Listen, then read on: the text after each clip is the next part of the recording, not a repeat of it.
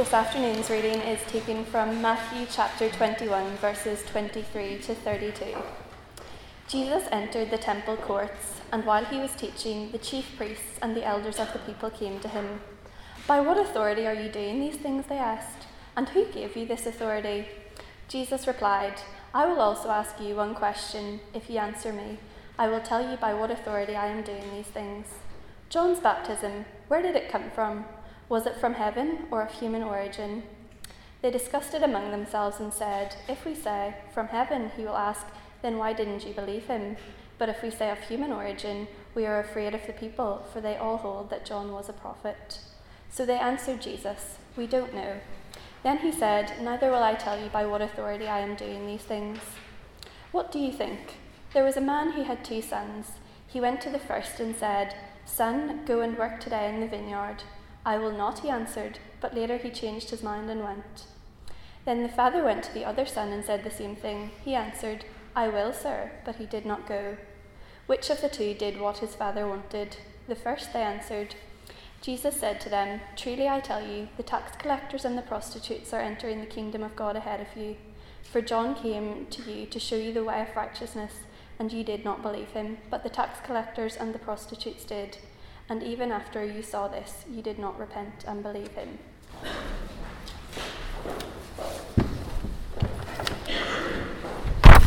Well, good afternoon. It's great to see you all here. Can I add my welcome to Claire's, if you've joined us since the beginning.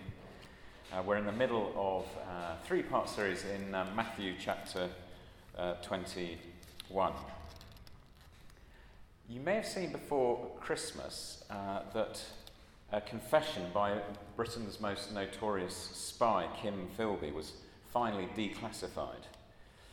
It was written in January 1963 when the senior MI6 agent was presented with evidence that he'd been a Russian spy for 30 years.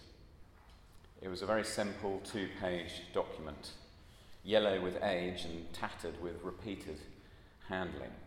But even Ben McIntyre, the Times journalist who admits that he spent more time inside Philby's head than is comfortable, even he said that the experience of seeing the note was eerie. Even half a century on, Philby's extraordinary treachery has the power to shock us. He promised to serve king and country, but he did the exact opposite, and with terrible consequences. His actions cost the lives of hundreds, possibly thousands of people. And his story has haunted the authorities because it's thought that a key reason that he wasn't caught earlier was that he was such a respected member of the establishment. Westminster School, Cambridge, the right club, the right friends, apparently above reproach.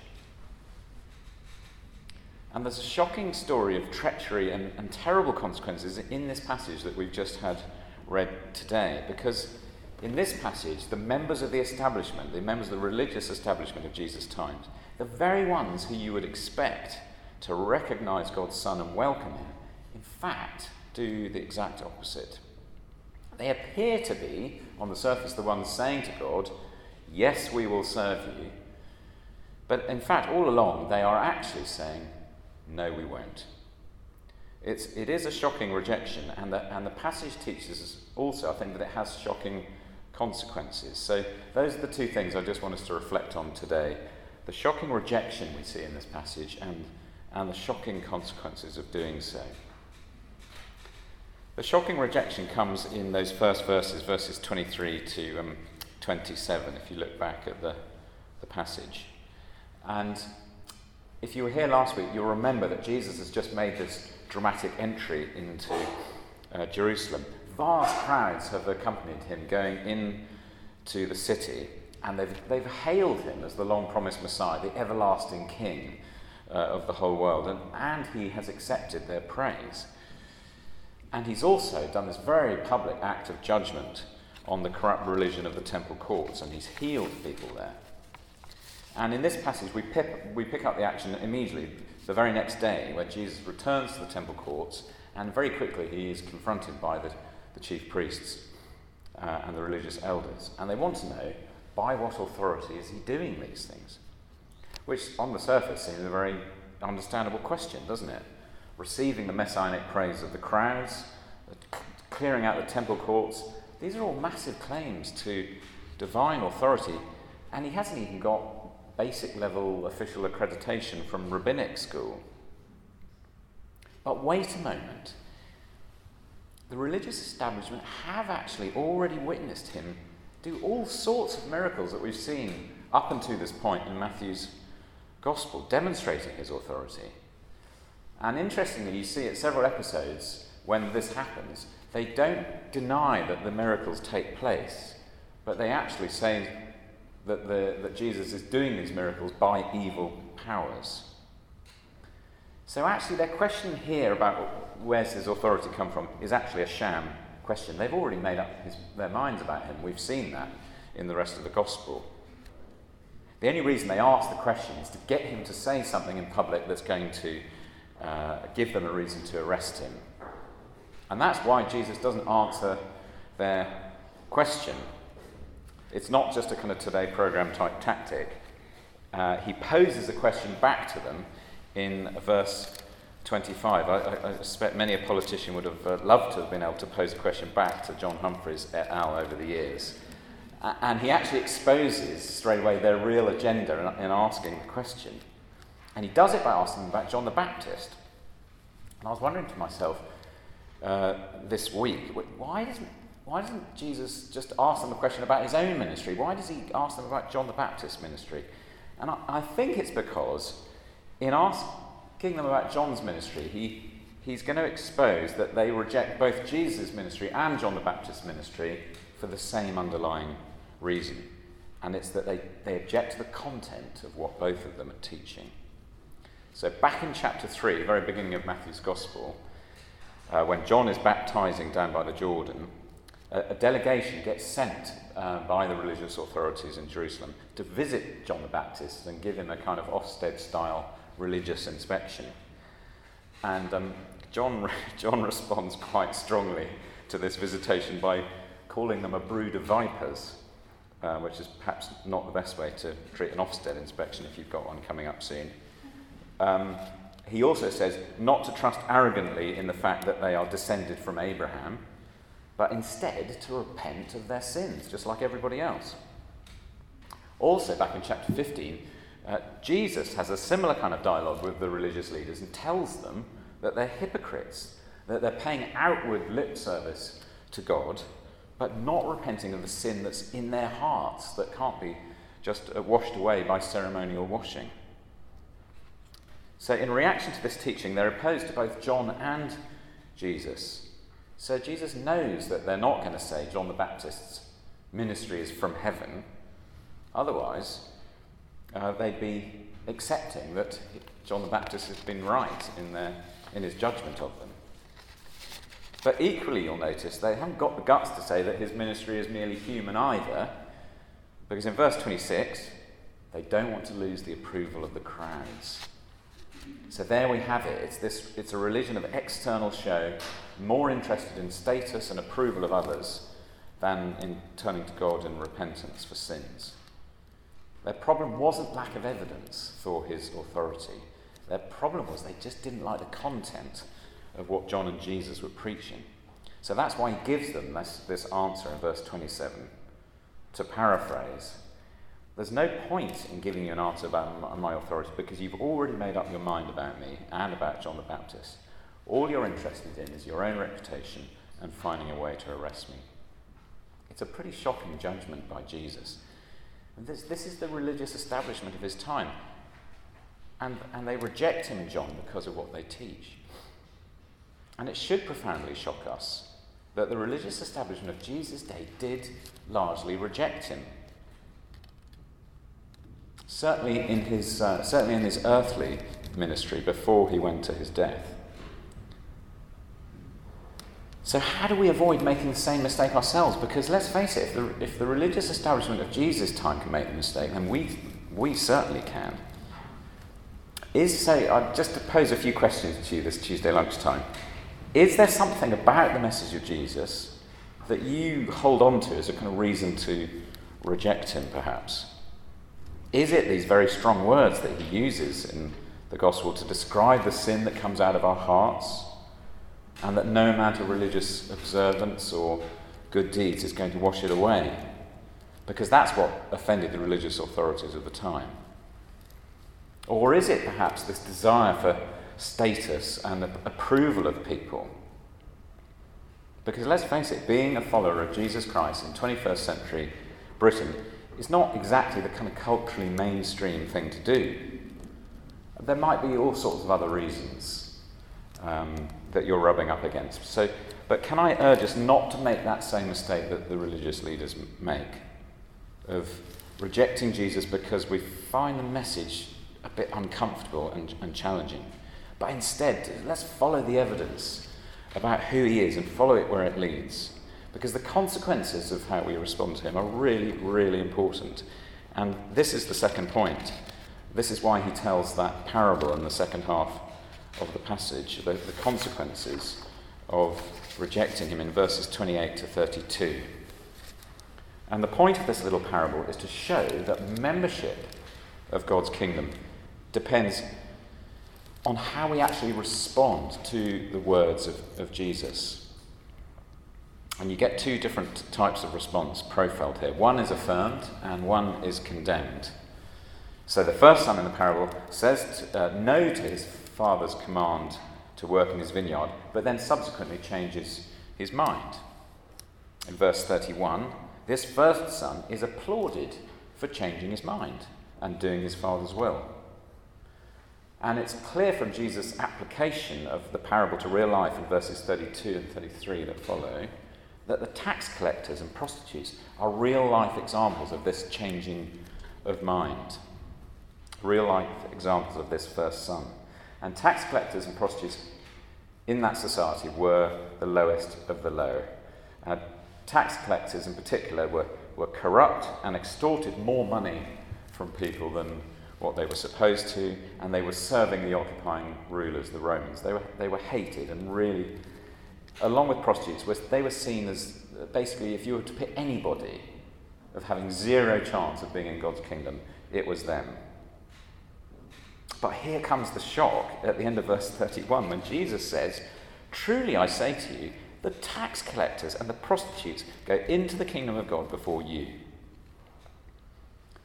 I think he uses the example of the tax collectors and prostitutes for shock value to make it crystal clear that entry into the kingdom is not based on how much of a good life you've led or how much you've attended synagogue or church. So again, let's just stop for a moment and think about that for ourselves.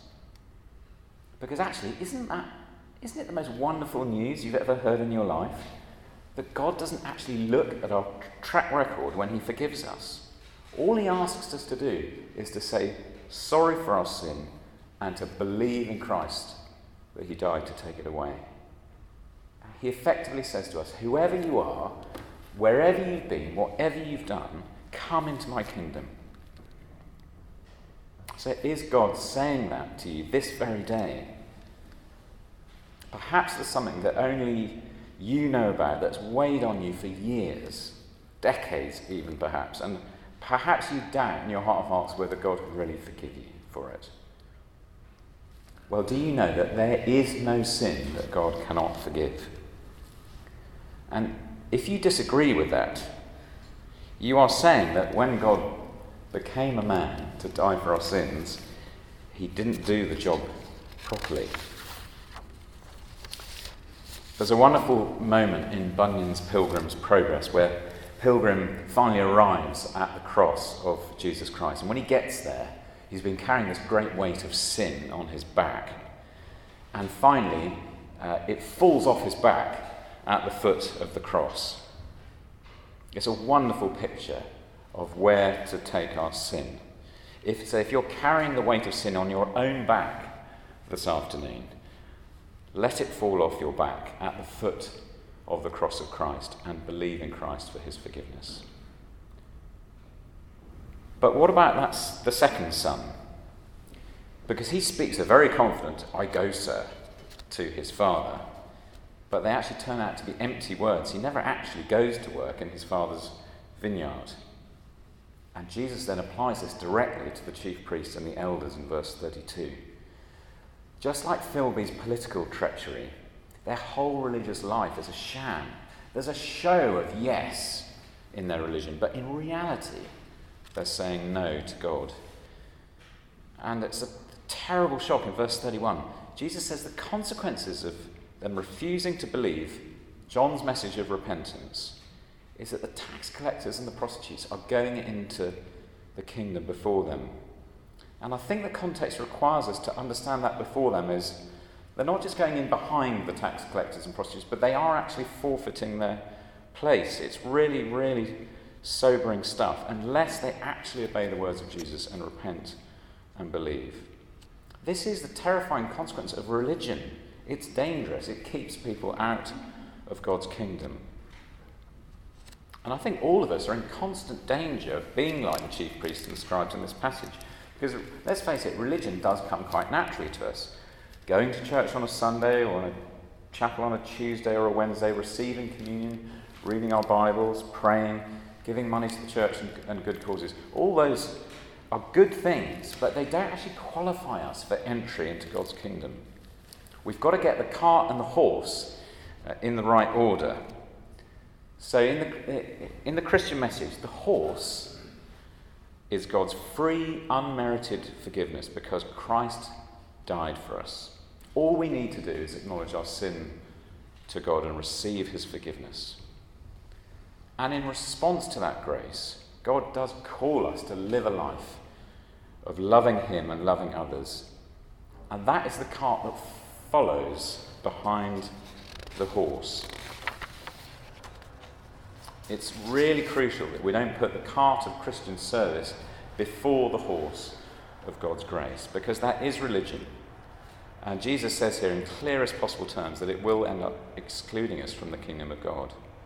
So as I close, how do we make sure we don't make that same mistake of the chief priests and elders, of loudly saying yes to God, but in reality refusing to repent and believe in Christ? It's very simple. Will we listen to the words of Jesus, to the words of John the Baptist? Will we have the humility to admit our sin? Will we admit that we simply can't earn our forgiveness before God?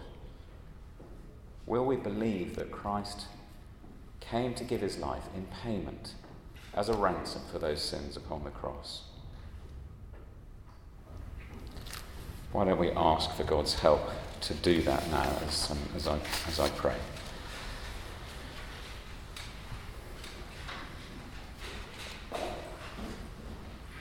Our loving Heavenly Father, we thank you for this amazing passage. It's very challenging. Challenges our hearts that we naturally veer towards religion and trying to earn your favour in our own strength. So we pray that we'd heed the warning of not doing that, but also hear the wonderful news of your grace to us, your free, unmerited, undeserved forgiveness in Christ. That Christ has made it possible for us to be completely forgiven. So pray that you might enable us to respond to you for the first time or again as we keep coming back to you for your mercy, and that in response you would turn us outwards to go out from here, outwards from ourselves, to go and love others and